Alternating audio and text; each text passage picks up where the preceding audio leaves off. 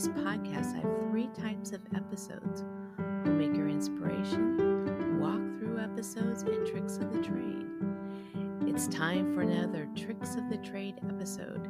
Today we'll discuss a smart, practical way to incorporate frozen fruit into your family meals, allowing you to offer them healthy and delicious fruit even when fresh produce is unavailable. It is understandable how challenging it can be to prepare nutritious meals for your loved ones, but there's no need to worry anymore. Tune in to this episode to discover this fantastic trick and make your life easier.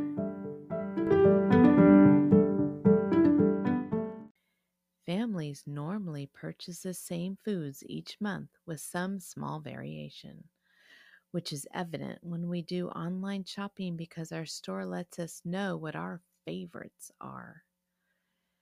So check out the frozen fruit section to see what's available at your store and add it to your cart or your virtual cart. The benefits of having frozen fruit on hand are it keeps for a long time in the freezer and is ready for when you need it.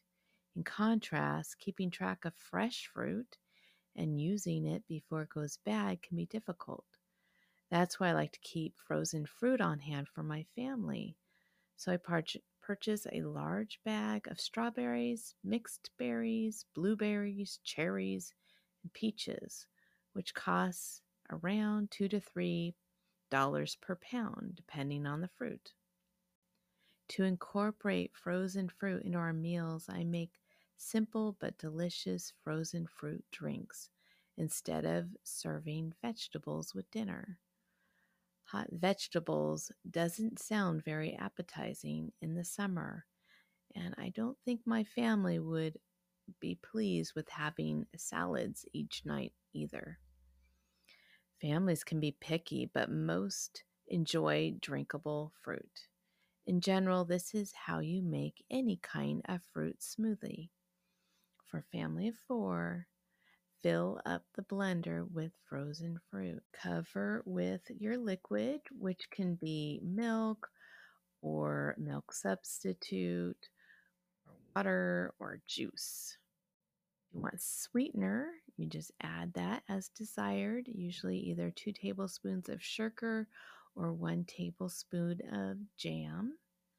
And for a smoother texture or creaminess, either a splash of heavy whipping cream or a banana. Now, by splash, I mean about 1/4 cup. Our favorite smoothie is a strawberry smoothie. Our favorite strawberry smoothie. Fill up the blender with frozen strawberries.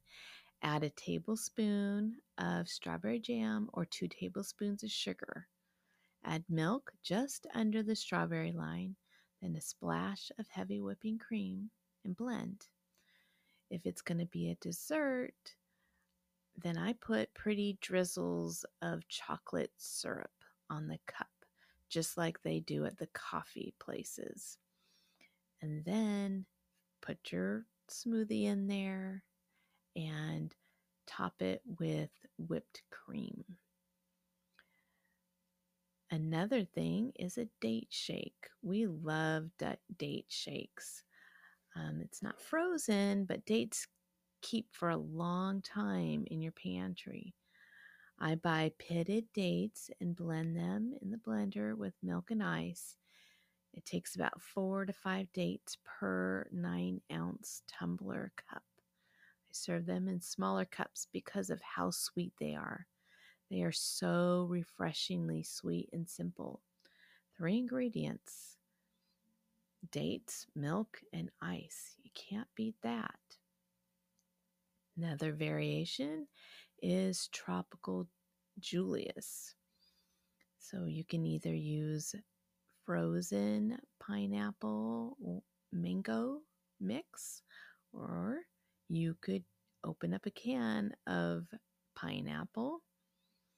So you put that in the blender. You add 3 tablespoons of orange juice concentrate and water so that it barely covers the fruit.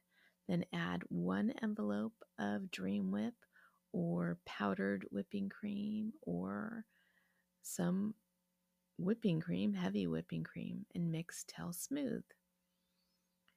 Now for these drinks, a lot of times I serve them in a 16-ounce red party cup that can be thrown away after we use them.